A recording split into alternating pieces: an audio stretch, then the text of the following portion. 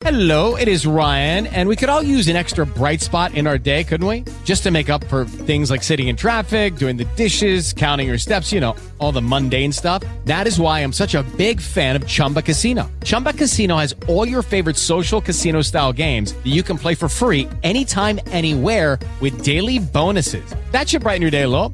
Actually, a lot. So sign up now at ChumbaCasino.com. That's ChumbaCasino.com. No purchase necessary. VGW Group. Void where prohibited by law. See terms and conditions. 18+. With Lucky Land Slots, you can get lucky just about anywhere. Dearly beloved, we are gathered here today to... Has anyone seen the bride and groom? Sorry, we're here. We were getting lucky in the limo and we lost track of time. No, Lucky Land Casino, with cash prizes that add up quicker than a guest registry. In that case, I pronounce you lucky. Play for free at LuckyLandSlots.com. Daily bonuses are waiting. No purchase necessary. Void where prohibited by law. 18+. Terms and conditions apply. See website for details. What would you think if I told you that magic was real? That down through the ages, people use magic to make their lives better, more prosperous, and joyous? Are the Harry Potter movies and books really what magic is all about, or are there more practical applications? We'll find out today as we delve deeply into the mysteries of ancient magic and how we can recreate what we want today, now. We'll hear from media critic Adam Young on new selections of videos and other streaming media, and we'll discover news from around the world sent in from you, the listener. All this and more today on Earth Ancients.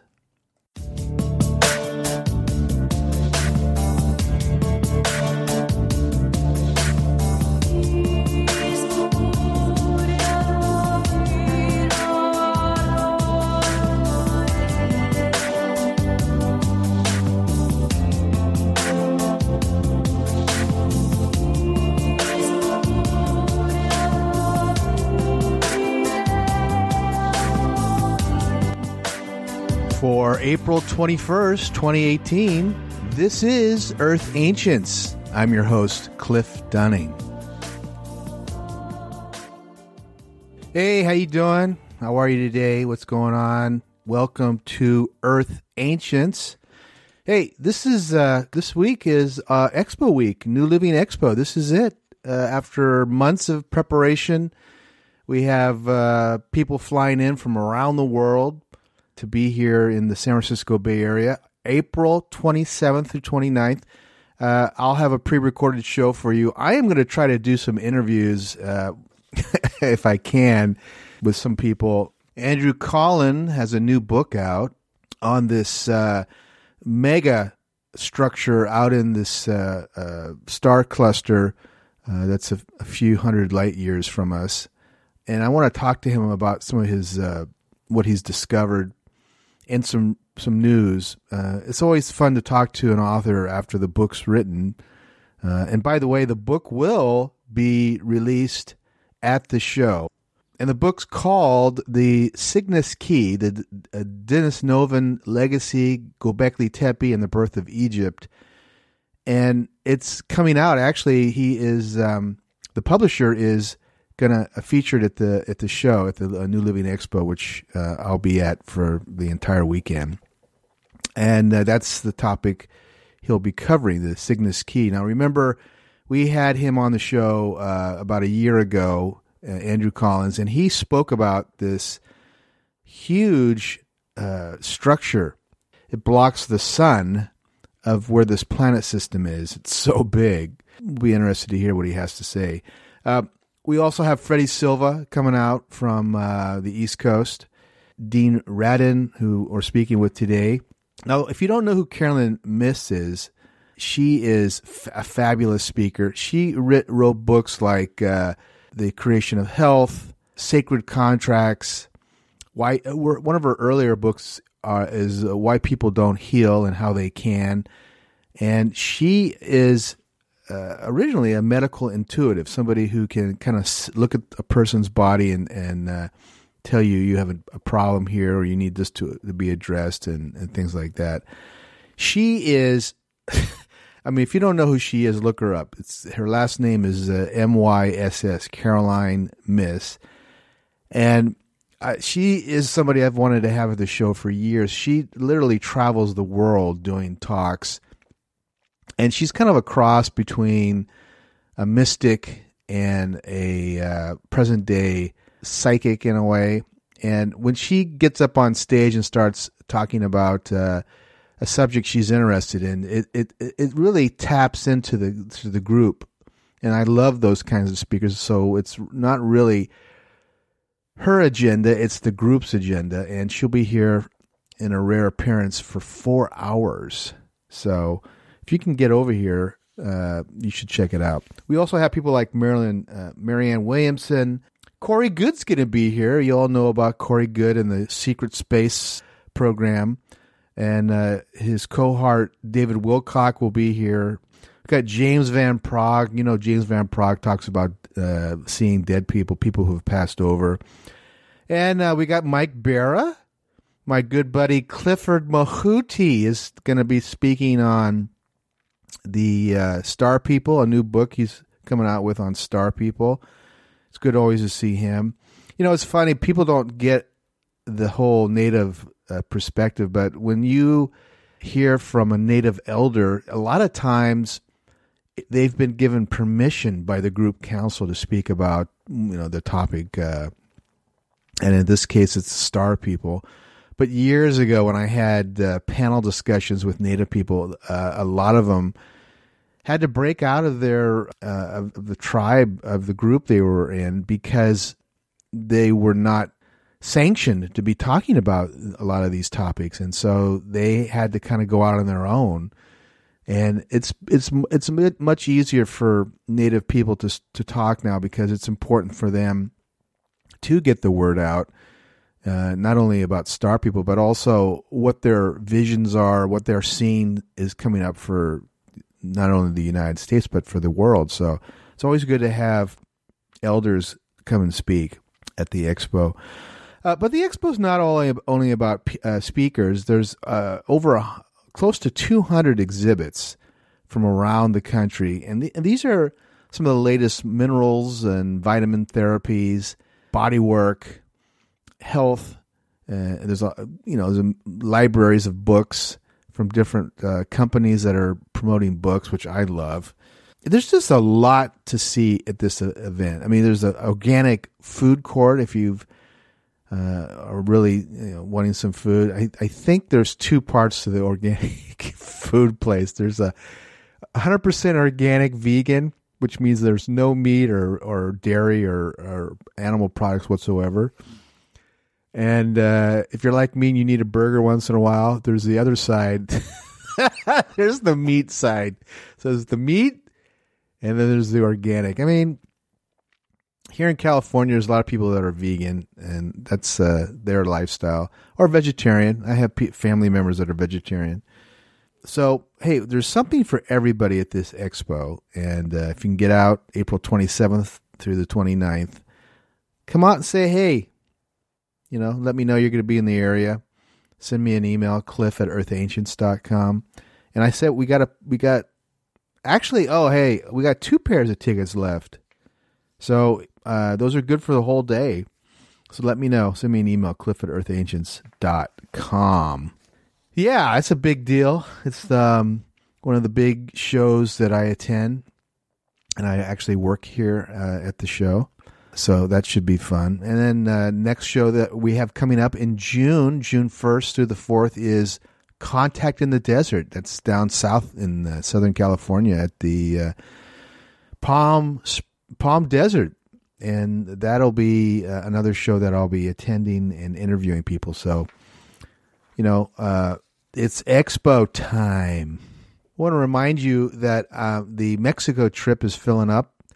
Yucatan, Mexico. This is Journey to the Land of the Maya, the Sacred Pyramid Tour, November 17th through the 24th. Now, I'm only taking 25 people, and I think we're a third full. It's not, we got many months left, but this is something really to check out because we get special access at a number of sites. We're going to see the classics like Chichen Itza, Uxmal, Coba, Edzna. And we get air-conditioned buses down to all these locations. Our headquarters, our center is in Merida. But these cities that we're going to see are constantly being excavated and updated, and they're always finding new buildings. So that's one of the really cool parts of this tour. I talk about climbing on the pyramids and walking around some of these standing stela, these standing markers, which is very cool. Coba, which is on the Caribbean side, and that takes about an hour and a half to get to by bus, is huge. And we've added that to the show this year simply because not only can you climb on the main pyramids, but everybody gets a bike, and we bike to various locations on this massive city. And it's one of my all-time favorite places simply because they don't know how big it is. It's so big. They keep finding different buildings that are in different states of repair. And it's like 10 miles square. It's huge. It's huge. But it's a blast to go to. And so we'll go to Coba, Tulum. We'll have lunch over in that area. And then we'll come back to our hotel in Merida.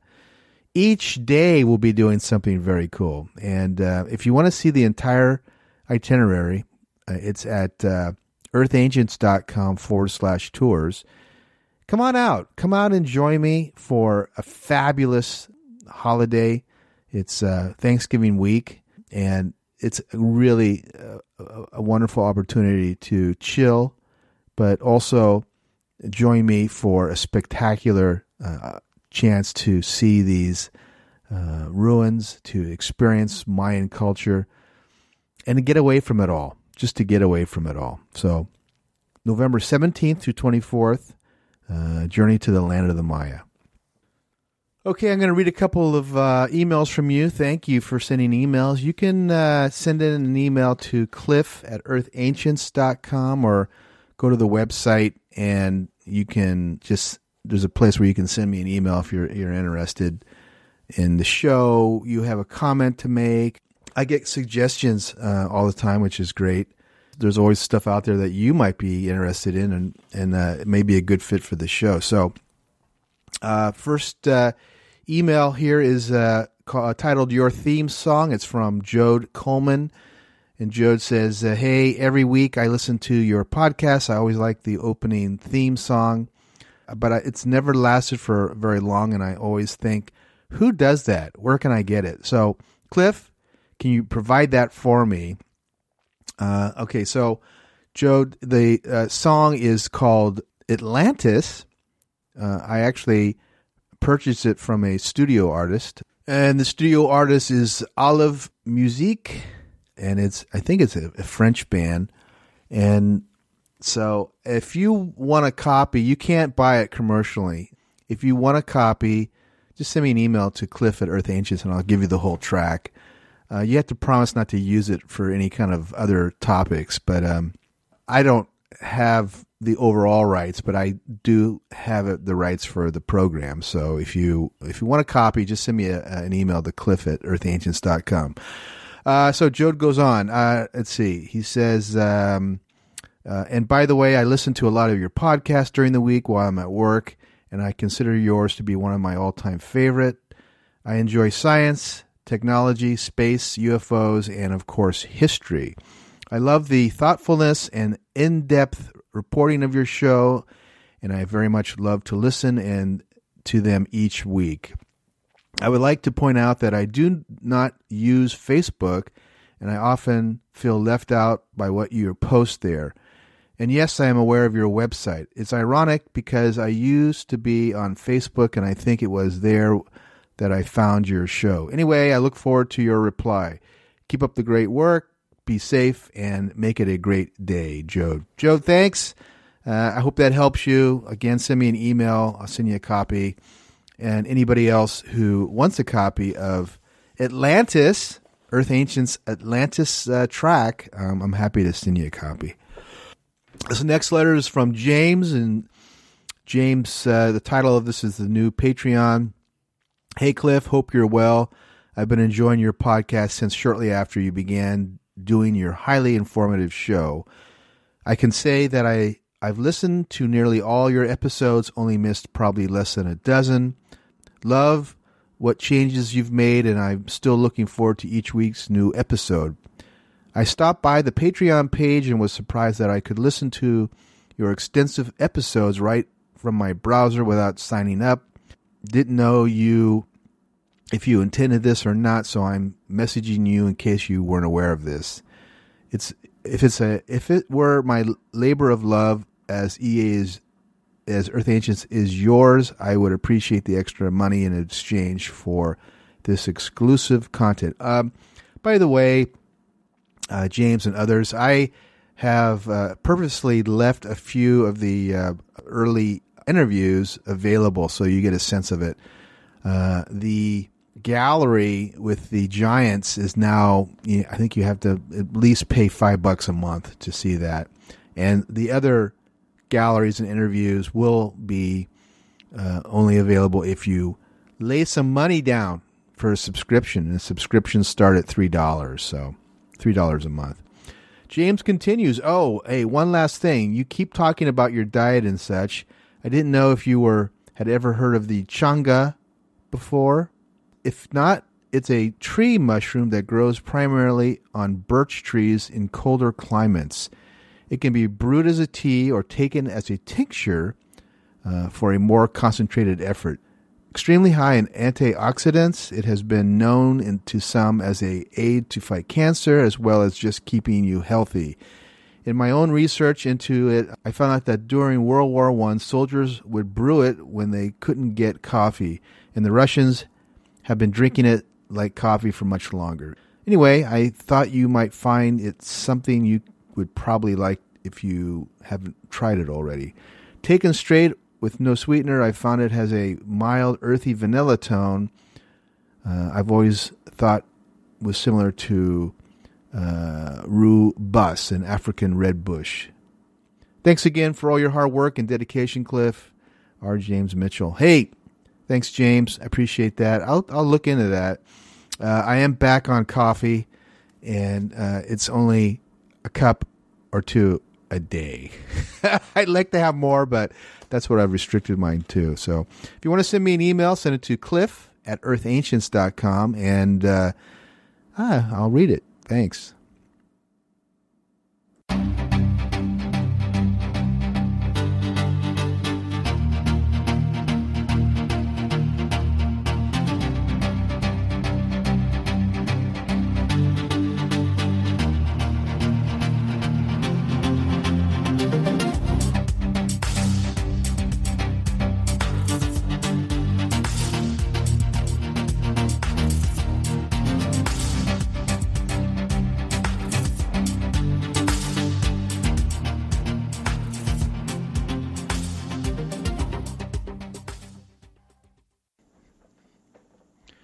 So it's time to check in with our media critic, Adam Young. And Adam's not so much a critic as an individual who has done really good research and found books, a lot of streaming media. When I say streaming media, that can be YouTube videos, that can be individual videos that are posted on individual websites, can be audio. He covers a lot of ground, so these are real great ways for you, the listener, to pick up on new information that is out there, that is available, and that continues your education, continues your understanding of all things known and unknown about Earth's ancient civilization. So, hey, Adam, welcome to the program. What do you got this week? Thanks, Cliff. Yeah, and I think, I don't know if I've mentioned, but my wife and I are both pretty obsessed with all things ancient, so it's sort of a two-man operation. And you have a new baby, so maybe the baby will be involved too, I'm sure, because you'll probably take them on trips with you guys. Yeah, we'll give her a year or two, and then she'll catch up. Okay, good for you. So what's new? What have you found for this week? I have some good ones this week. The first one is actually two short documentaries. They're each one of them is about 8 minutes. The other one's a little longer. They're both on this region of southwestern Russia, kind of in the Caucasus. It's a region called Kabardino-Balkaria. So this is, picture a little bit above Turkey is Georgia. Right above Georgia is this region. So it's close to all the sites that seem to be in Turkey in that area of the world. The thing in question is a mountain that seems to be composed of megalithic stones, and it is potentially covered with dirt or natural soil, probably by erosion, but the mountain itself is rumored to have been built by humans. The people of the region say that this is the only mountain in the entire area that is actually man-made. Everything else is natural. If you look at a cross-section of this mountain, it resembles the scale and the scope of the Great Pyramid of Giza. And really? I think that's pretty interesting. Yeah. So these two documentaries, one's by megaliths.org, the other one's by a group called Age of Disclosure. They're both from, I think, 11 or 12 months ago. They're about a year old. So it's an ancient, it's an ancient megalithic site.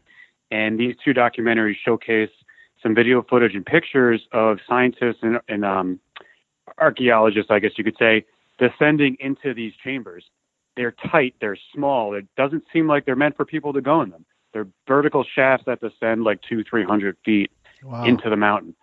And I think that's really interesting. If you think about the Giza pyramids or the ones in Egypt in general, none of them have stairs. They're not really meant for people to go in. At least that's what it looks like to me. The stairs that are in there were all built in the 1800s by like the British and the Egyptians. So it looks like that. It's really reminiscent of that. Giant stones, tightly fitting, no mortar, all the typical telltale signs that we look for. Okay. Now this first one's Age of Disclosure. Is this a company or just one individual who's putting these out, this video? I don't know. I think it's a group of a few researchers. Megaliths.org is I think it's a husband and wife duo. The wife narrates most of their documentaries and the husband does some. The Age of Disclosure, that's not clear to me. But they're both on YouTube, and they're both free, obviously. A lot of good pictures, a lot of beautiful scenery. Cool. The second one is available on Gaia. It was made in 2013. It's called The Talking Rocks of the Aborigines. This is a little bit more mainstream. It's essentially covering the rock art of the Aborigines, which this documentary itself says the Aborigines are 80,000 years old. The rock art's at least 40,000. So it's among the most ancient of all pictorial sort of human representations. It focuses on this Austrian scientist's work to preserve some of these rock art, which is, I think, over the last few thousand years or several millennia, they've been starting to erode and degrade due to natural things like moss and just wear and tear. So he's pioneered a way to sort of restore them. But the documentary sort of strays a little bit from that, and it focuses on this one elder who's a really interesting, well-spoken, well-educated Aboriginal guy. Mm-hmm. He talks about a lot of the cultural elements, highly intelligent guy. He discusses how old their social structure and their fabric is, how they have passed down some of their stories, legends, and creation myths through the millennia via oral traditions and song and dance. So there's something to that. These are people that can give you a detailed map of that area of the Pacific Ocean and what it looked like before the ocean currents rose by 400 feet. So they know where islands and mountain ranges are underwater, which are not visible now, right? So you're talking 12,000 years old minimum. And I think there's something very mystical, ancient, and profound in that culture. So it's a good documentary. It's beautiful. It's simple, and it's more mainstream than some of the other recommendations I've given, but it's nice and it's eye-opening. Okay, that sounds like a good one. Okay, and your final choice for this week is? The last one is by one of the greatest documentary filmmakers I think I've ever seen, Werner Herzog. He talks about the Cave of Forgotten Dreams. Well, that's the name of the documentary anyway. It's about a cave in southern France. I think it's pronounced Chauvet. And this is on Netflix. It was made in 2010. It says in the documentary it's the oldest known human pictures or the oldest known example of human art. Mm-hmm. And I guess, you have to take that with a grain of salt because the Aboriginals could be older, Egyptian stuff could be older, South American could be older. We don't really know. But the interesting part about this is it's a very traditional perspective on ancient culture. So this is what the scientific community is now saying is like the oldest form of human artistic expression. There's abstract art in here. There's highly complex, two-dimensional representations of, three-dimensional space, which essentially says that whether or not these people were super advanced or not, the artists had practiced this stuff for a long period of time. They learned, they were taught, they were educated. They had a culture that was able to support artistic expression. And these were done on cave. The only reason we're really seeing this or they're still around is because it was deep underground, protected from the elements. So whether or not that was deliberate, it's kind of unclear. But the way Herzog tells the story, it's really a sort of a dreamlike kind of a motif. And it's really interesting to kind of sit back and watch how modern science portrays some of this really ancient high culture, I would say.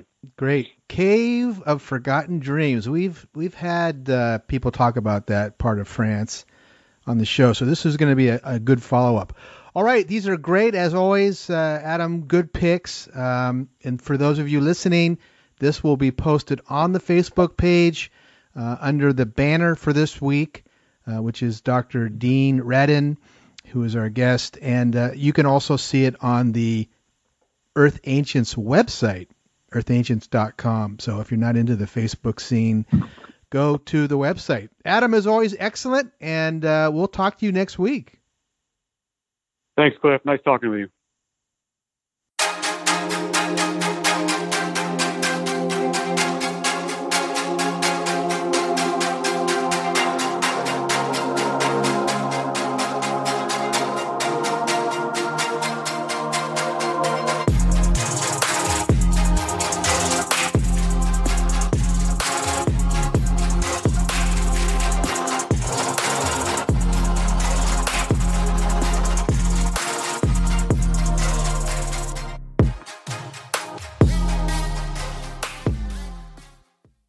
Earth Ancients is supported in part by your subscriptions to Patreon, and Patreon is a way to, give us a couple bucks a month to support the work we do here. For as little as $5, you get access to galleries, articles, and a lot of interviews that I don't publish normally on the network. So these are, some of them are very loosely edited, so you get some insight into more of the personalities of those people that I am covering, that I am talking with. So I appreciate as little as $5 a month. And I want to thank the following people for this last week who have become subscribers. Thank you to Carolyn Markley, Charles Whiteside, Karen First, Carol Milligan, and Jermaine Liederman. Thank you, guys.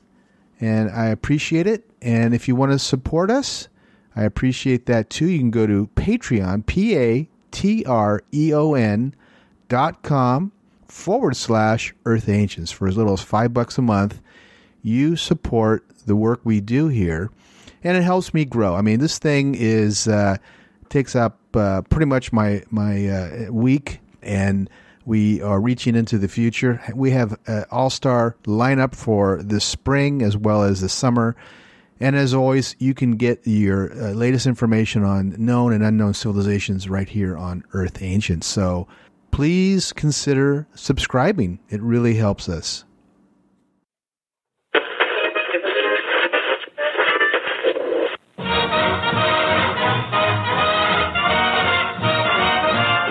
Of all the boys I've known, and I've known some. It's one small step for man, one giant leap for mankind. Coming to you live from around the world, it's Earth Ancient News. The news comes from around the world, and you can see it on Facebook. Go to Facebook, Earth Ancients, and you'll see it there. the information automatically gets loaded into the Earth Ancients website, and you can go to the Facebook page, feed page on the website, which is earthancients.com, and you can see everything that is on here. The news is comprised of articles, tons of galleries, and there's a lot of information that I post and that you send me to post each week. So it's really a great way to keep an eye on what's going on. This week is all about drones, drone photography. We start off with a Nubian pyramid flyover. It's in Central Africa. And this is the pyramids that are there. They're smaller pyramids. And a lot of people think that these are some of the early tests that would later go on and be built on a much larger scale in the Giza Plateau of Egypt. And this flyover, I've never seen it before. Somebody got permission. The pilot got permission from the authorities to fly over these smaller pyramids. And they're beautifully constructed. They're about a third of the size, if not smaller, than the Great Cheops Pyramid, the pyramid cluster that is in the Giza Plateau. But the drone flies over and really films the rows of these pyramids, what they look like today, and some of the surrounding terrain that is still very curious to us as to who these people were. We don't really have a date. It's guessed at between 3,000 and 4,000 years, but it's probably significantly older. And it's really technology moving forward to see these pyramids in the current condition they're in. And they have been reconstructed. A lot of them were falling into disrepair, and they rebuilt them. So great way to start off. Nubian pyramids, the flyover in Central Africa. We have a small gallery from Hakim Algan, who is he's kind of our correspondent in Turkey. We've had him on a couple of times. These are these cut doorways, these massive doorways in a place called Van City, Turkey. And he has sent us a small gallery of these monstrous doors. Now, some people think that these are stargates that are at one time maybe had some kind of a machinery attached to them. You see them in Peru. But these are in Turkey. They're extremely old. There's no dates. The estimated date is 4,000 years, but that's just a guesstimate, basically. Now, when I say doorways, these are door structures that are cut into solid rocks, into mountainsides. And this series that I'm showing you are about 25 feet high by about 12 or 15 feet across. He doesn't give specific dimensions. I'm kind of guesstimating it based on the photographs. And they're perfectly cut. That's the other question, is they're cut with some level of precision that we don't understand. And again, they're very similar to what we see in Peru. So there's a lot of speculation as to what their purpose was. And Hakim has sent us a series of these doorways that you can see on the Facebook page. By the way, Hakim is going to be our guest in May. He is going to be going to a couple of these underground cities in Turkey, and we'll have a special with him presenting not only photographs, but some extensive videos and a discussion on the underground cities of Turkey, why they were built, how many people they estimate were kept there. And these are very big curiosities to us because it appears that at some point the people in that area went underground to be protected from what was thought were enemy invaders, but more likely because the earth was at that point, thousands of years ago, uninhabitable. So check that out. And then finally today, we have additional geoglyphs that have been discovered in Peru, the Nazca region. And these geoglyphs were just recently found using drone technology. Now, the drones flew up above. They were taking photographs of some new geoglyphs, and they found additional geoglyphs with these drones. These geoglyphs are very unusual, thousands of years old. These are animals, intertwined animals. Like there's monkeys, and there's birds that are combined into very unusual forms. They're on a massive scale. Some of them are half a mile wide by similar length. And why would they create these? You can't really tell they're there unless you're way up above in the sky. People like Eric Van Donigen believe that this is like a message from the aliens. The only way you could see these is to fly over a ship. I don't know about aliens. I think that they come from a period of our ancient past when we did have, or the people there did have some form of technology to get up above the ground and look down. That's the only way you could do these. These are perfectly designed animals that are huge. And from the ground, you can't even tell. You have no idea they're there. So check it out. New geoglyphs discovered in Peru, Nazca region.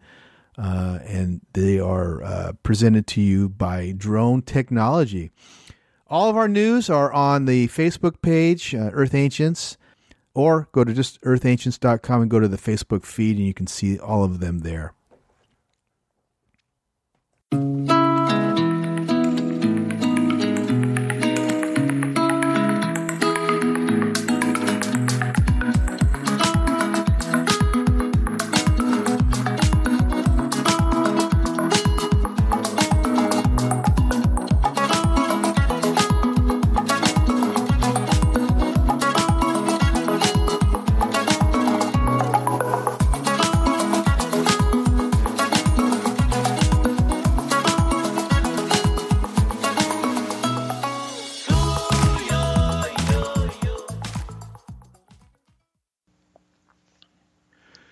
We hear down through the ages that people use concoctions, spells, divination, different forms of what at that time was considered magic.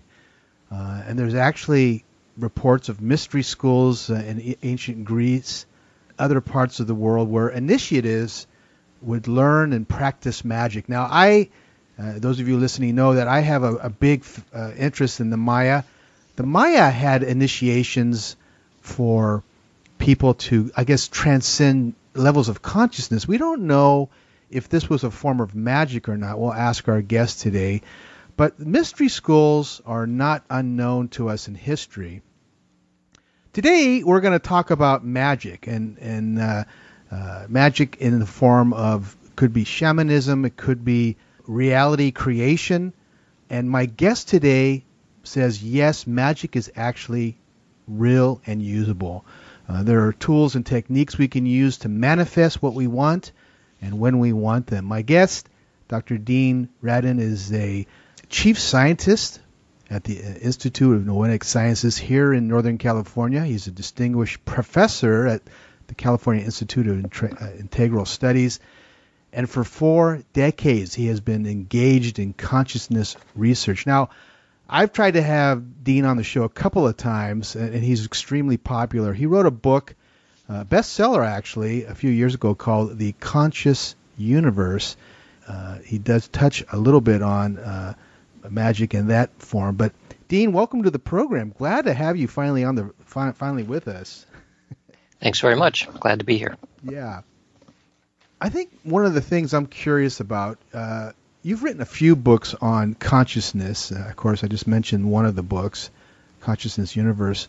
What inspired you to write specifically about magic? Well, the motivation for this book on magic, and we're talking about not Harry Potter and not Harry Houdini, right? Talking about real magic, which is the title. The reason I decided to look into it is because for most of my career, I've been studying psychic phenomena in the laboratory. Mm-hmm. And so we look at telepathy, clairvoyance, precognition, psychokinesis, and aspects of survival. All of these are experimental tests. We can show in the laboratory that these are real effects. But after getting past the notion that these are real and repeatable effects, as best as science can tell, there's always a question left over at the end, which is, how does it work? And we don't have a good answer to that. And it's because we don't have a good answer that from a mainstream scientific perspective, these phenomena are still considered anomalies at best and impossible at worst. And so we have a problem. We have almost 150 years of experimental evidence saying that the experiences that the majority of people have reported throughout history are in fact real, but we don't know how to explain it. So many of my colleagues, like myself, were brought up through the scientific tradition, which is, from a philosophical basis, it's called materialism. That's the lens through which we view reality. It's all about matter and energy and how things fit together.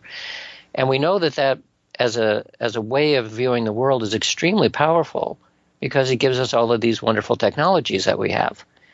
So we have to be careful in then thinking about how do we come up with a model or an explanation for psychic phenomena that doesn't require us to throw away what we already know. And so this has been the problem. How do we do that? Well, from a science perspective, you'd say, well, maybe telepathy is something like radio. Maybe it works because we know the brain is involved with electromagnetics, and we know that electromagnetics can be used for radio, so maybe it's radio. So that has been tested, and it's not radio. It's not electromagnetics. Maybe precognition works because we know that the fundamental equations of physics are time symmetric, which means that from an elementary particle point of view, it doesn't know which direction of time it's going. So there's already some possibility that in deep physics that our understanding of time is very different at that level than it is at the level of looking at your watch. And by the same token, you can do that same exercise with each one of the different kinds of psychic phenomena and come up with some sort of explanation that fits into what we already know, but then they don't work very well. We don't know how to take what amounts to fundamental physics and stick it into experience, because all the psychic phenomena are about experiences that we have, and we don't understand what experience is. I mean, it sounds strange to say that, but we don't really understand the nature of consciousness, which is all about experience. We don't know where it comes from. We don't know what it can do. We just don't know. Okay. So why magic then? Because within the magical traditions, and I'm talking here about both Eastern and Western esoteric traditions that go back as far back as history, at least 10,000 years, maybe more. My goal then was to say, well, if the scientific model is not working very well to describe these kinds of phenomena, maybe other people in history had a better sense of what was going on. So where do we look? Well, the esoteric traditions have been around forever, and all of them accepted that psychic phenomena and magic and mysticism were all part of the same thing. That was part of their cosmologies. And those cosmologies never went away. It's not as though ancient ideas about magic have gone away. They've just taken a different form today. Mostly it comes out in terms of entertainment. So when you look at how entertainment addresses notions of magic and special mental powers, it accounts for, I'm just going to make up a number here, something like 30 to 40% of television and movies in terms of the themes that are explored. It's a multi-billion-dollar industry using these themes all the time. So whenever you see something like that, you see a huge public interest in a topic, you know that there's something going on. People are resonating with these ideas. Okay. So that tells me that if we look into these traditions and try to use them as a clue to tell us why did they think magic worked, and can that give us a clue to explaining today how psychic phenomena work? So that was the motivation for doing a book on magic. And you're, just to define it, you're a parapsychologist, correct? Is that the term? I prefer to think of myself as a psychologist who specializes in psychic phenomena. And the reason, even though I am, in fact, the president of the Parapsychological Association, which is a scientific organization, when I say the word parapsychology, in most people's minds, they immediately think of paranormal investigator. And that is not what I am, because the image of that, unfortunately, are people doing ghost busting on TV. So ghost busting on TV, like any reality show, is not the way the world actually is. It's, of course, reality TV is an oxymoron. I have done field investigations, like they show on television, but the ratio of getting something interesting versus the amount of time that you spend is about 1,000 to 1. Spend 1,000 hours to get 1 hour of something interesting. And so I pretty much gave up on that, because you can easily freak yourself out by going to some place that has a history of being haunted at 3 o'clock in the morning, but it just doesn't yield very much data. Okay. And I'm a data-driven guy, so I like to create stuff in the laboratory. It's a lot more efficient. Okay. Let's define what it means when you say magic. Most people, when you say magic, consider that to be card tricks or sleight of hand, kind of a con game. What are you referring to when you say magic? Okay, 3 types. There is fictional magic, that's Harry Potter. Mm-hmm. There is fake magic, that's stage magicians or illusionists or mentalists. And then there's real magic, which is the thing that those other 2 are pointing at. So the real magic is the concept that falls into 3 categories. There is divination, which involves tarot cards and I Ching and mirror gazing, that whole thing. There is force of will, in which you focus your intention and cause things to happen in the world. And there is theurgy, which is evoking or communicating with disembodied spirits. Those are the 3 categories of magic that have come down through the ages. Okay, excellent. Yeah, I want to talk a little bit about theurgy in a later portion of the show, simply because that gets into channeling, which I've been fascinated in for years, but a lot of people just don't understand. But it's a phenomenon that's been around for thousands and thousands of years. Mm-hmm. Let's look at magic from a cultural point of view. You mentioned that there are, in your book, there's hundreds of books on spells, magical spells by ancient, medieval, and modern magicians. Do we know that these spells actually worked? Because to really chronicle them in this manner would make me think that they were functional in some way. Well, I view spells and rituals as written in the grimoires, so-called, the Book of Spells, as ways of focusing one's attention and intention. That's what all rituals and ceremonies are about. They're about how do you focus your intention to make something happen in a way that is not in your ordinary state of awareness. Because none of this magic, none of the psychic phenomena, they don't happen at the everyday state of awareness. They happen when you're dreaming, when you're taking psychedelics, when you're meditating, when you're ill, and so on. These are all non-ordinary states of awareness, and I can explain why I think that is the case. So when you look at a book of spells, part of it is not simply saying words. It's saying words under special conditions. And the special conditions, like making a pentagram, doing a candle, meditating, chanting, whatever, all of it is designed to pull you out of your ordinary state of awareness. And I think that's the key. It's not the words, it's the ritual that goes around the words. Okay, so if I understand you right, as an example, in your book you talk about magic love spells, which were very big during the Elizabethan period and even before that. Someone would... the intent of the individual is what the manifestation would come from, rather than someone putting an elixir in someone's soup or something. Is that what you're suggesting? Well, that combined with the belief, right? So if you're doing something unusual, like saying a spell in ancient Aramaic or in Latin or something like that, and it may take a long time to figure out how to say it correctly and all that, that means that you're spending an enormous amount of time, both attention and intention, for this particular purpose.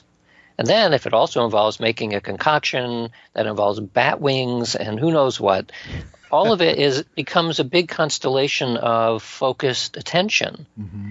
And we know from laboratory studies that that's basically all it takes.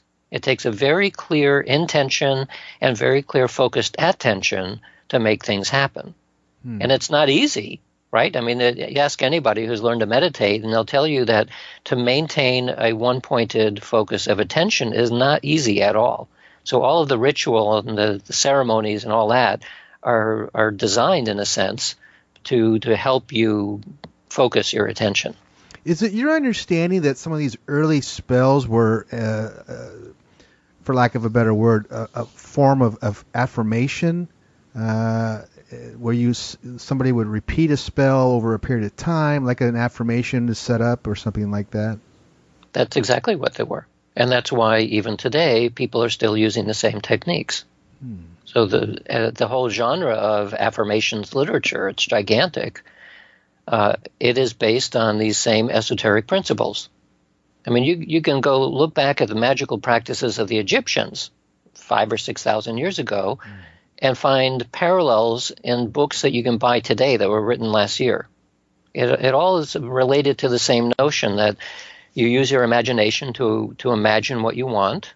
You use your focused attention to maintain that in a stable way, and then you push it with your intention, and that makes things happen.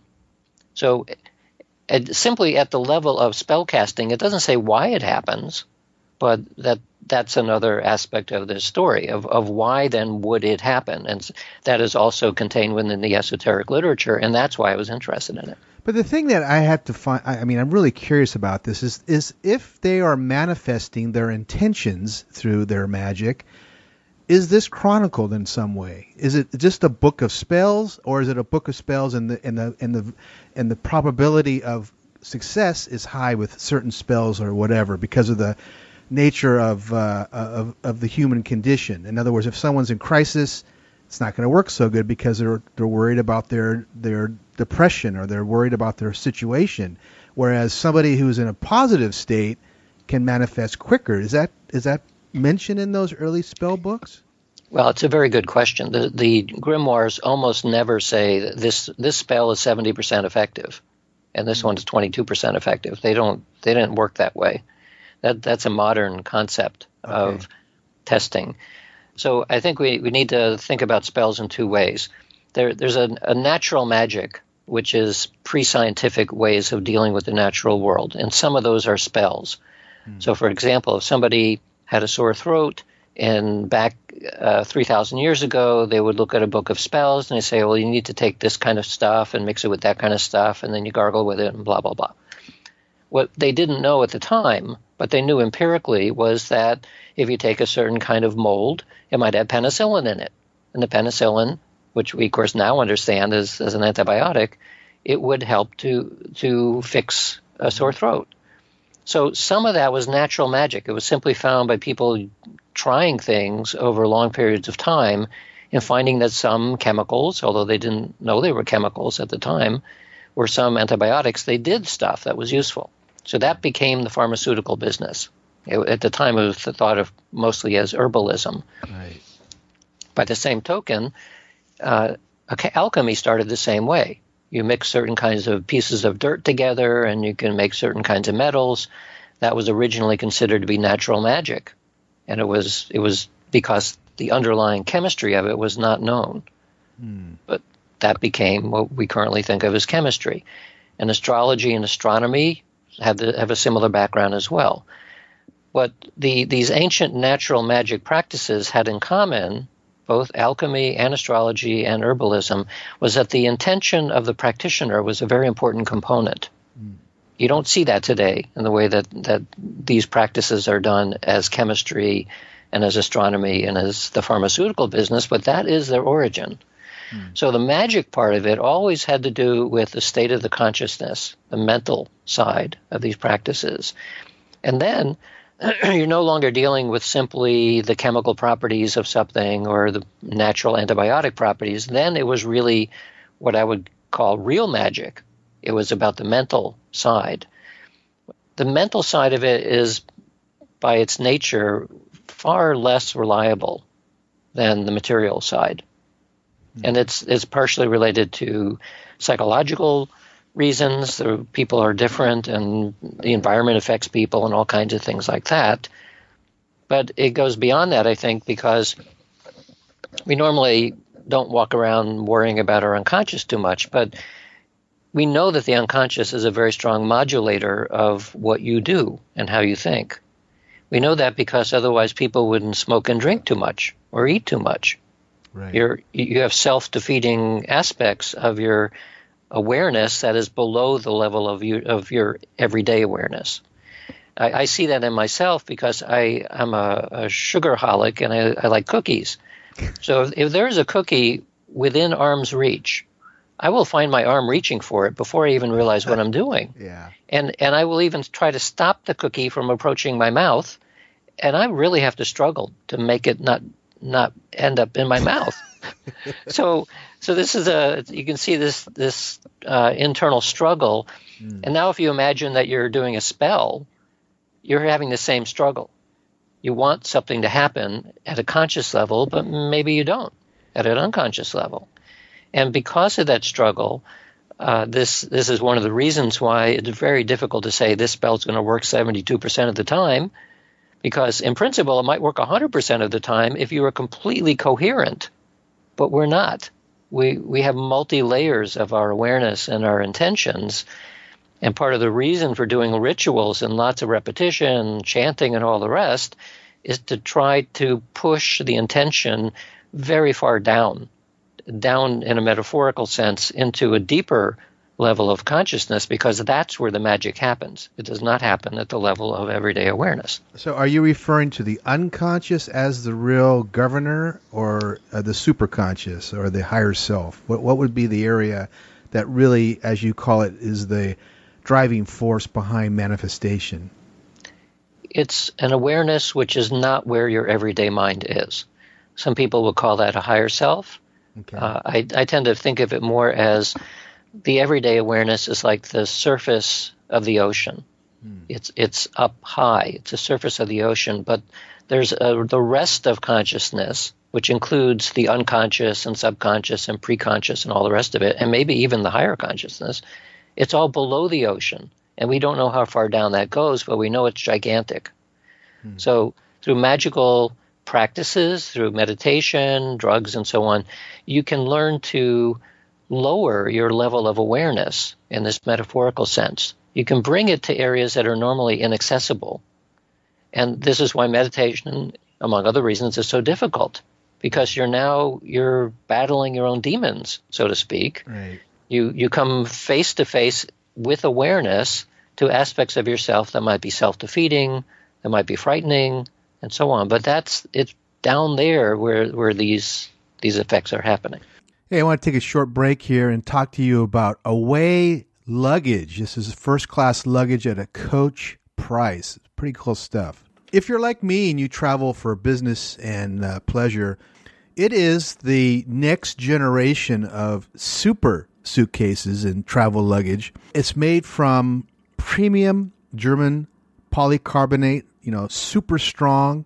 The interiors feature all kinds of support. The wheel system allows you to move the suitcase in and out of your car to the checkout area around the airport, wherever you're going. So the wheels are much better than normal. Some of the other features on this are a power system to power your iPad, your phone. It's built-in power charger that you can built into the actual system itself. It's got a lifetime warranty. That's really hard to get. And Away is offering a 100-day free trial. Get it, you can use it, and if you like it, great, keep it, or if not, you can return it. They're offering a special package this month. You'll get $20 off if you go to awaytravel.com/EarthAncients and use promo code EarthAncients when you check out. Now, that is a $20 discount. Go to awaytravel.com/EarthAncients and use promo code EarthAncients. These are very unique. It's the next generation of personal travel luggage. And I'm looking at the carry-on right now. It's very, very cool. I dig the built-in power supply is it's amazing. That's a brilliant idea. This is the future, this type of luggage. So awaytravel.com/EarthAncients and use that promo code EarthAncients. Really cool stuff. Let's talk a little bit more about some of this ancient history that you feature in this book. These early mystery schools, the Greek Eleusinian Mystery School started at 1500 BC and lasted forever. What would they teach in these schools? That is, is it magic courses or is it just a combination? And what would be the that's part one. Part two is what would be the criteria for the initiative to actually get into this school? Well, in the Greek mystery schools were very democratic in that both citizens and slaves were allowed to take what's called the lesser rites. Mm-hmm. So the lesser rites of the Eleusinian mystery schools involved a theatrical allegory of what was thought to happen after death. So it was basically a play that showed what happened after death. That was available to almost anyone. I think the only ones who were excluded were murderers, people on the equivalent of death row. They weren't allowed to do that, but almost everyone else was, which makes it strangely democratic. The greater rites were only reserved for special people. And they probably involved psychedelic drugs. You don't know that for sure, but they did drink a special concoction, which one can make a case that it might have included something like LSD, natural form of LSD in it, through the ergot in the grain. And that was said to not simply be a play, but to give them an experience of what it was like in the afterlife. So you can imagine, well, it's hard to imagine, but imagine that you were back in ancient Greece and you were taking LSD or taking psilocybin or something like that. They would, because of the culture and because of the mystery rites that they were going through, they could easily interpret the psychedelic state as actually revealing what it's like to be dead, to be surviving somehow after death. We know that psychedelics like psilocybin given to ordinary people today under the right conditions are oftentimes described as the most profound experience in their entire life. And so you can see why these mystery schools would persist, because people, after one experience, lose any fear of death. It's like a near-death experience without having to have the near-death part. And then it would change the notion of what it would mean to be alive. Right? If you completely lose any fear of death, your sense of being alive and purpose and all that would dramatically change. And so that's why these practices went on for something like 1,000 years. And almost every culture has had its own version of a mystery school, except for the modern times. In modern times, we tried to start that in the 1960s, and it didn't work too well. Mm-hmm. You know, you also mentioned the Greek historian Pliny the Elder, and he authored a book called Natural History, which includes magic. Now, was it an everyday common function to add magic to lifestyles, or was it only a class-driven kind of a practice that the elite were using? Because, I mean, to have it in this encyclopedia makes me think that it's something that is thought of as quite, used quite regularly. Oh, everyone used magic. Because remember, magic at the time was simply things that seemed to work that we didn't understand, or that they didn't understand. And it was saturated. For people who were not very well educated, it was all they had.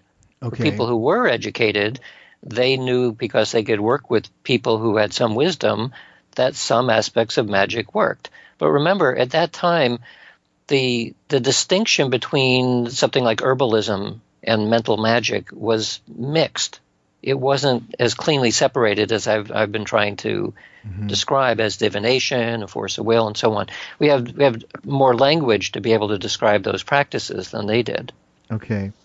But I mean, back then, I have a sense that the amulets were very big. Spells or divination was big.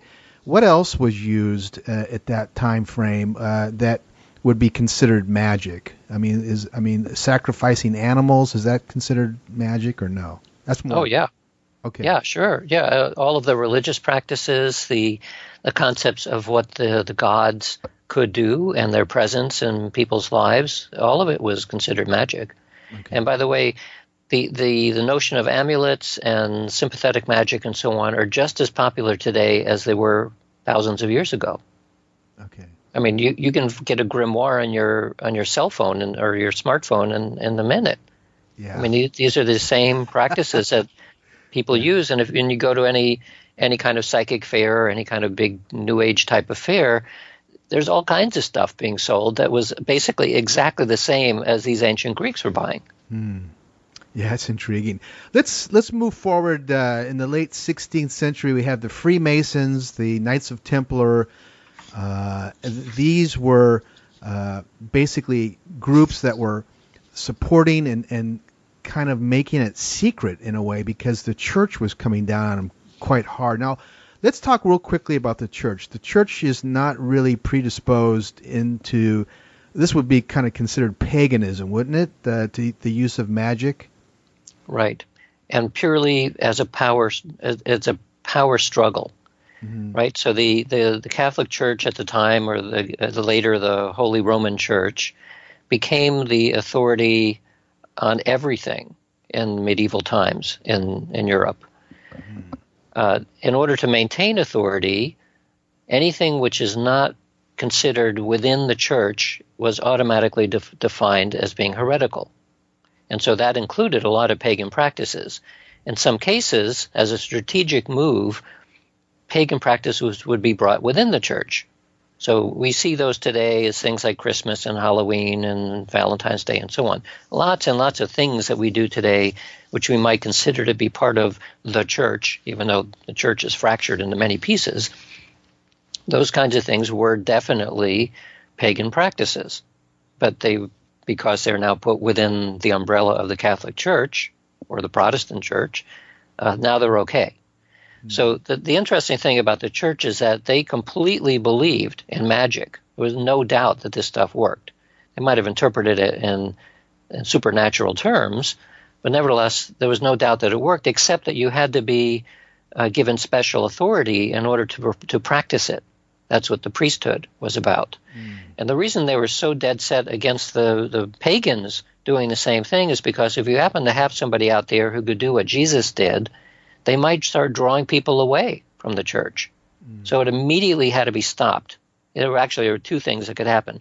It had to be stopped, which is why the Inquisition was out there doing it, or it had to be brought within the fold, one or the other. So people doing miraculous things were called saints.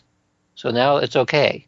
People doing miraculous things that were not saints were stopped in graphic ways.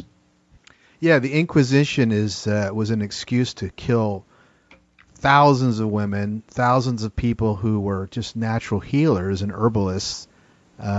It got crazy. It just totally got crazy. And you're making me think now. This is the magic. The magic is evil at some point. And how long did that go on for? Where the church was just overseeing the use of paganism and the magic that went along with it? It wasn't really just paganism. Paganism is kind of an umbrella term that covered anything that was not part of church authority. So it included other religions as well. We see echoes of that up to the present day. This is why you have places on the earth that have, even within the same religion, that have slightly different spins on them, where people are at each other's throats. So religion has always been it has a mystical side to it, which I think is where the core belief comes from. But the public side of religion is all about social control. And it's always been that way, and it doesn't seem like it's going to go away anytime soon. If you have people who, as a fundamentalist they literally believe in the surface story of the religion, you're asking for trouble. because these people will defend it to their life, and they will kill people as a result. So if they can't get out of that mindset, then that's where problems begin. So this is one of the reasons. This is a little bit off the topic here, but I think one of the reasons why within a fundamentalist mindset that you don't want to be exposed to too much education. Yeah. Because the moment you start reading history and you learn about how things actually work, that also becomes something which challenges authority. And so you can't have that. And that's why you find people who are essentially in cults who only know what's inside the bubble. And I think it's a pity. Yeah. Feel sorry for those people, but there are plenty of them around. Yeah, there is a level of, I don't know, you use lack of education, but a lack of insight, a lack of exposure to other possibilities that a fundamentalist doesn't want to take in, because it does question what they're believing in. Let's move forward to present day if we can, and what you term, magic in present tense.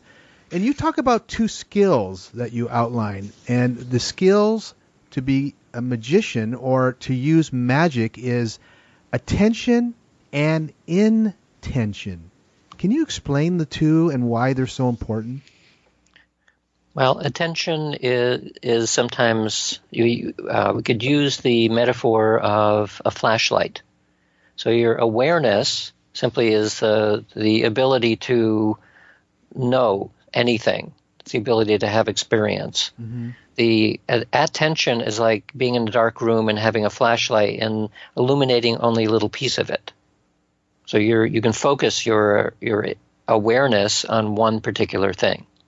And that's not necessarily an easy skill to do, but there are a lot of people doing it. Somebody who's playing a video game for a couple of hours is tightly attending to one thing and not paying attention to anything else. So that's attention.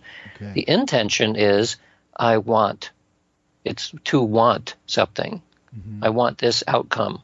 I desire that. So it's simply a matter of projection of will through the attention. So that's what I mean by attention and intention. Okay. And that's what you see echoing all the way through history. That was the essence of magic. Right. So the consciousness gets involved on multiple scales when we start intending something to happen, is what you're suggesting. And I would imagine that your work as a scientist, the idea, the use of intention is it measurable? When someone is intending something, can you measure it and see what the success is? Well, you can see it from a standard perspective in things like neuroscience, that the brain activity changes when people are attending and intending. Mm-hmm. So there definitely are neural correlates of intention.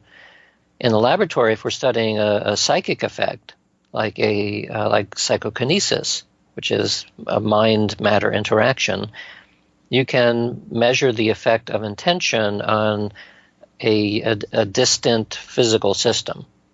So there are systems that have been used go the range from elementary particles to bacteria to electronic circuits to small animals to big animals to human behavior and physiology, the whole range.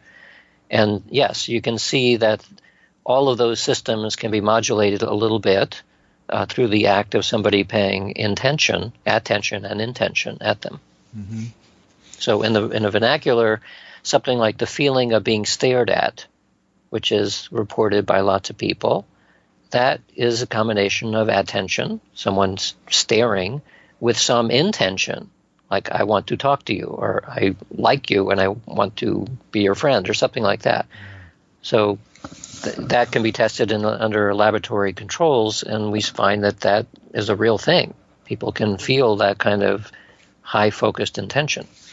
It's funny. I was just thinking that here you are in this laboratory, this unique place, Noetic Sciences up in Northern California. What you have amazing results that you're getting from a lot of these tests.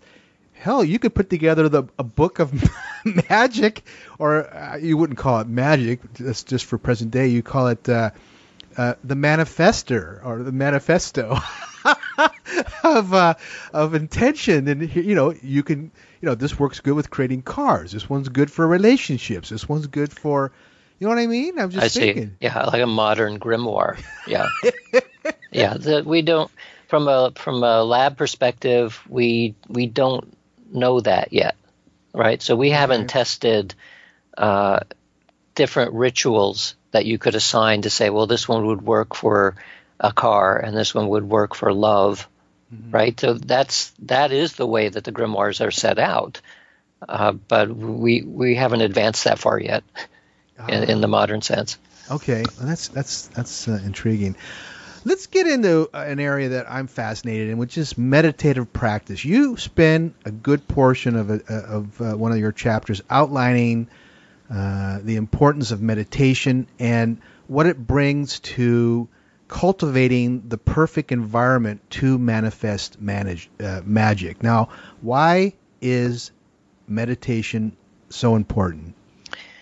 Because in the magical tradition, the advanced studies will always say that the state of consciousness that you want to be in to make the magic effective is called gnosis. It's the same root word as noetic. It means to know with certainty without knowing how you know. So it's like intuition, except that it carries a sense of certainty that is usually correct with what you know. It also has a connotation that this is a form of awareness that is much closer to the mystical state of unity than the everyday sense of awareness. This is the state that the gurus will oftentimes try to describe to their disciples. It's difficult to describe because it's an experience that doesn't have language that matches the everyday world. But in meditation in particular, you can experience that. Some psychedelic drugs will push you there pretty quick too. So one of the nice phrases I like from the Indian sage Ramana Maharshi is that somebody asked him, how should we treat other people? And his response was, there are no other people. So from the state of gnosis, you get into a non-dual form of awareness where there's no distinctions between things anymore. There's no distinction between the awareness that you call me and some universal awareness from which the universe arises. There's no distinction between here and there or now and then or anything else. And it's from that state of awareness that manifestations can occur, or seeing through space and time can occur, because those things, that state is before the physical world. And so if you're before the physical world, meaning outside of space and time, and in a place where from that state the universe itself emerges, you can make all kinds of things happen. You can almost literally create a reality. You can make reality what you wish. But again, this is not happening at the state of I want a car, right? Everyday state. It's from a much, much deeper state where there's no distinction anymore between your awareness and the awareness of the universe itself. How do you suggest that people, because I meditate, how do you suggest, or what are you suggesting that people do to manifest in a meditative state? Because when you're meditating, you're not really focused on anything. In fact, you're not really supposed to. But if you're in a meditative state, maybe you can, I don't know. What are you suggesting to how do you use the meditative state as a manifester? Well, so my book Supernormal is all about this from the Eastern esoteric perspective. Okay. Because part of the classical yoga practice is that you meditate, you do physical postures and all that. All of the physical side of yoga, which is mostly the way that it's seen in the West today, all of it was designed in such a way as so that you could sit still for 8 hours a day. That's what it was for. And the reason for that is that you want to get your body out of the way so that your mind can dive deep without hurting without feeling funny, without being hungry and all the rest. So the mental side of yoga is really what the traditional aspect of yoga is about. It's about going into the state of samadhi, which is there are many layers of these deep mystical states. It's one of the initial stages of very deep mystical states. So you want to be able to go into samadhi at will, stay in samadhi, and then once you could do that, you can then start practicing the siddhis. Well, the siddhis are a Sanskrit word which roughly means attainment or perfection. And in the yogic tradition, when you are able to sustain samadhi long enough, and you put just a slight twinge of intention while in that state, this is the state of non-dual awareness. You can also, you're still there, there's a piece of you which is still around, you can put an intentional spin on it. And that's what creates the power, the siddhi. So an example is, one of the most elementary siddhis is the ability to see past, present, and future all at the same time. We might call it something like precognition and retrocognition, something like that. Okay. So you go into samadhi, you then simply contemplate the idea of causality. That's a way of interpreting how you would do this practice of that particular siddhi. And by contemplating the notion of causality, which has to do with events in time, you become it. You become, because there's no distinctions, you become causality. You become the thing which makes events unfold in time. And then, once you become it, the future and the past and the present all are basically the same thing, because you now are it. It's not that you know it, you are the thing itself. So the nice thing about classical yoga, and I'm talking about the Yoga Sutras of Patanjali, is that he gives a recipe about 25 different powers that can result, all of which require to be in the state of samadhi, all of which require contemplation or use of intention to become something. So in the state, if you wanted to become invisible, for example, you can go into samadhi and you become the idea of being perceived. I've heard about these kinds of these transformations that people have, and what you're describing is it's mind blowing. It's really it is transcending the physical. It's magic. Well, and so this is why the essence of magic really has to do with what we think consciousness is. You see, the reason why it seems so strange is because we're so used to dealing with, because we live in the physical world, our language is based on physicality. It's based on clock time. It's based on common sense. But these experiences are so far away from common sense because they involve a different mode of existence almost, that, of course, something like a magical manifestation blows your mind, because that's not the way the world is supposed to work. Well, that is the way that the world works. It's just that we're not paying attention to it because we don't live there very often, and we don't have language that describes it very well. But that's what all of the magical traditions say. And more importantly, as I say again and again in my book on real magic, we know from laboratory tests that actually does work. That is what we see happening in laboratory tests. In a laboratory, the magic that we see is very, very weak. It's tiny stuff. Yeah. But because we're in a scientific sense, you can do lots of repeated trials and lots of people under very highly controlled conditions. Even though something is very small, it's a very small effect, you can gain very high confidence that it is real and not a mistake or chance.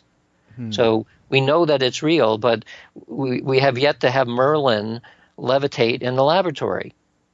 Yeah. So we know in principle it's real. We just don't find people who are willing to come to the lab who can do the big stuff. As a scientist, are we supposed to, are we on an evolutionary path to be using these techniques to manifest a better life? Is that something that we think about as a scientific community? I think if the human species can survive long enough, yes. Oh, okay. there's a good chance that we're going to make ourselves extinct. Yeah. Because, we just look at the news and you'll see all kinds of reasons why collectively we're not doing such a great job. Mm-hmm. So I think one way of looking at this is that evolution has shaped the human organism to not be very good at magic.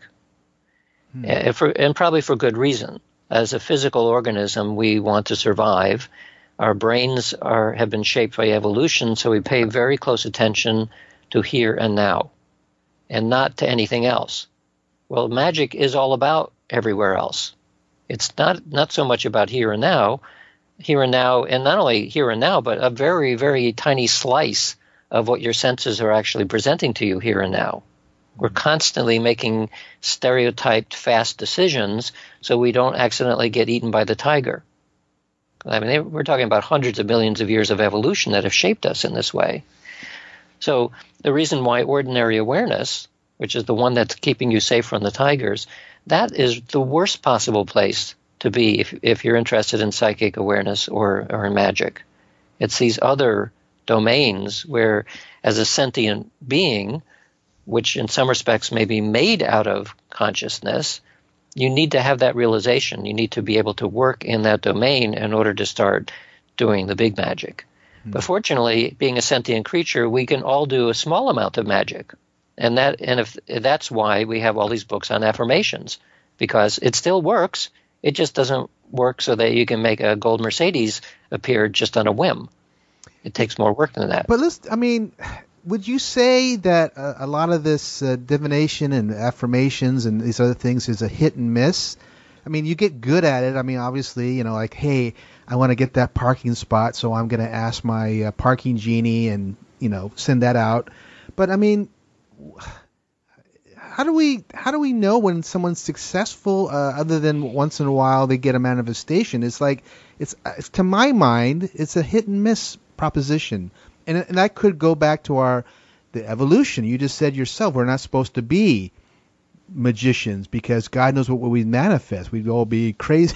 We'd be doing all kinds of nutty things, I can think of some Star Trek episodes where they're dealing with people that manifest the reality without a thought, with just a simple thought, But is this an evolution that we're dealing with? You kind of touched on that.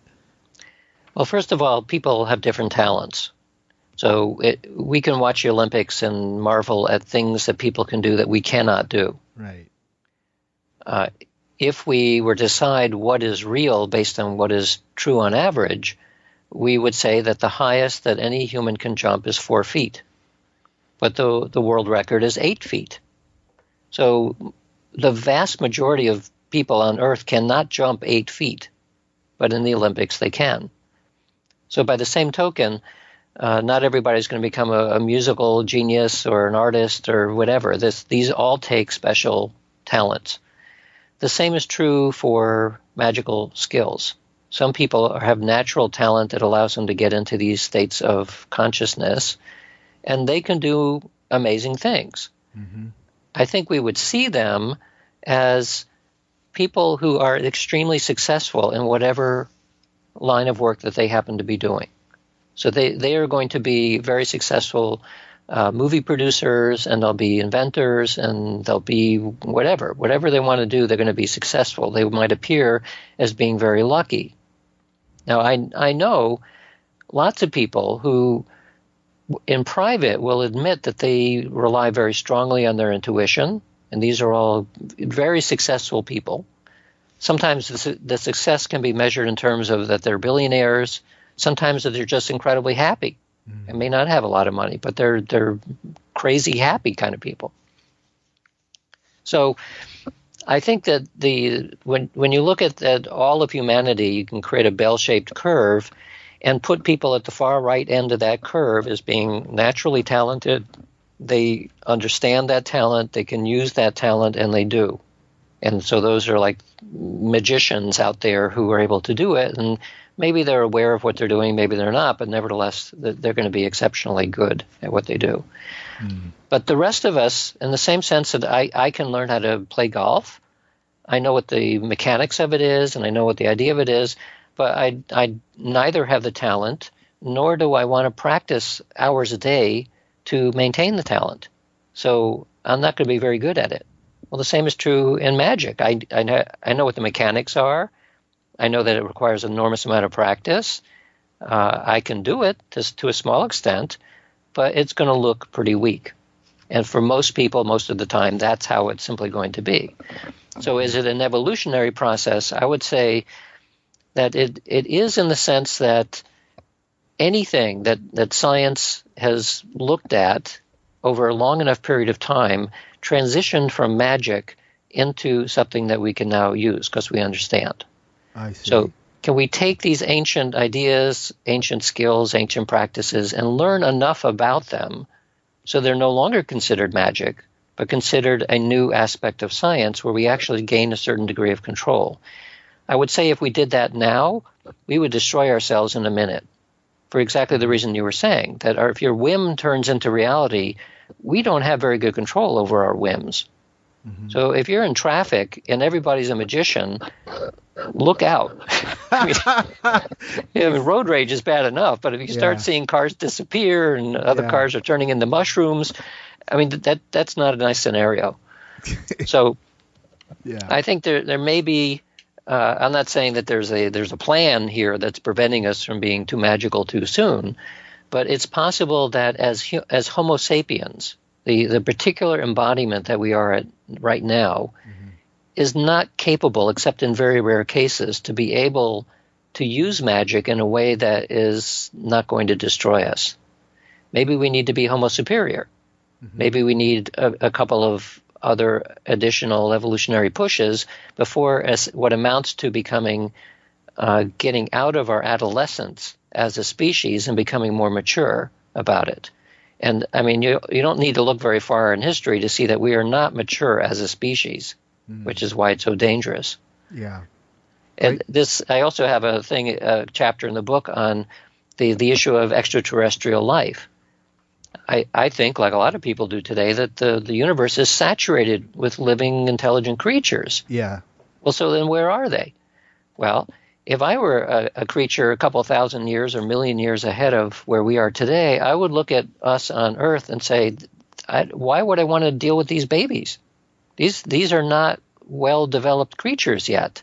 Leave them alone, and if they survive, they will learn, among other things, that the way that you talk in the universe is through telepathy, because it's before space-time. Like space-time is already a construct that you don't need if you're a highly advanced alien creature. And at the point where humanity, or whatever we are at that point, develops where we understand what we're calling magic, and we know that we can manipulate reality in unusual ways, but we understand it at that point, that's the day that the alien brothers show up. Right? Because they say, okay, now you're mature enough to join us. But before that, it's like taking a bunch of babies and putting them on the board of a bank. I mean, that doesn't make any sense. Yeah, and we're also a reactive race. You know, we're going to shoot you down if you can't figure you out, or you don't communicate in our style. The vast majority of science fiction, especially as portrayed in comic books and the movies today, is all about the bad aliens coming to get us. And that's fear, basically. That's a very elementary way of thinking about the nature of intelligence and nature of other beings. Mm-hmm. Yeah, we could talk a whole series on the UFO questions and why they're not here. I think they are here to a degree, but they're not here in any high level of communication to the masses.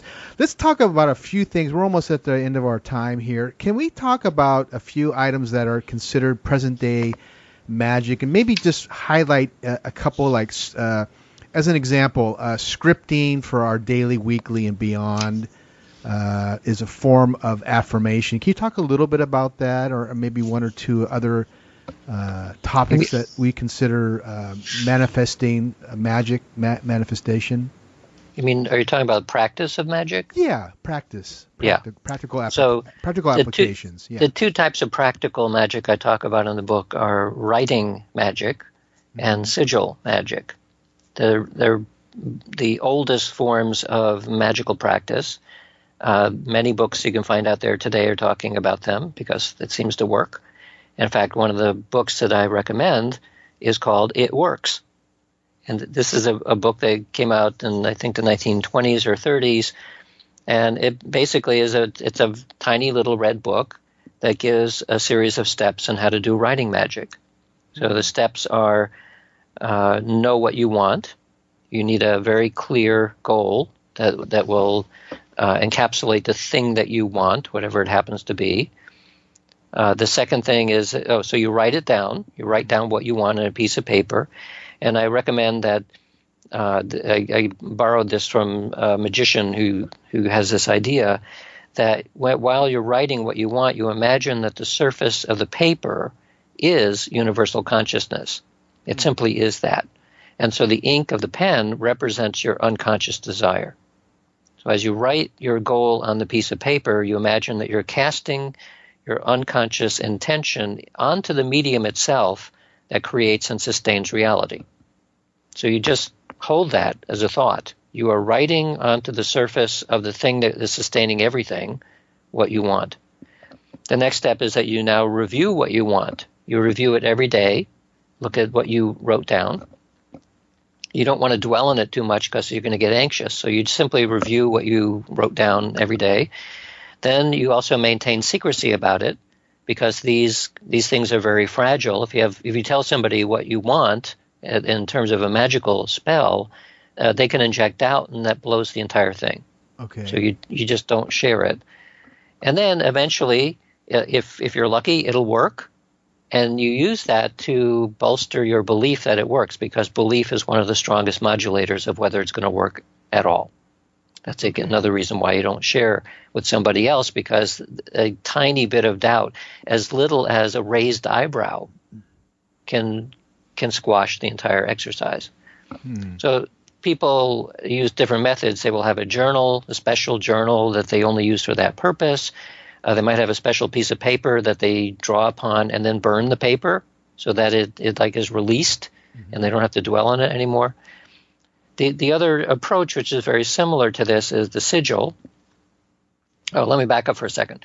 So the reason why a spell is called a spell is because it has two meanings. One is it is a magical spell. You're casting what you want out there. But the literal term of spell is to create a symbol that stands for something. So when you spell C-A-T, the C-A-T, according to the way that their minds work, immediately casts a cat, a picture of a cat, everything you know about a cat. All of the associations immediately come into play. So you are spelling a cat in two senses of the term. When you write down, I want something, you are spelling it with letters, with symbols, and you are casting a spell. By the same token, a sigil has two meanings of the word draw. A sigil is simply a symbolic representation, not in the terms of letters typically, but as a symbol that you create out of letters, which stands for the thing that you want to draw towards yourself.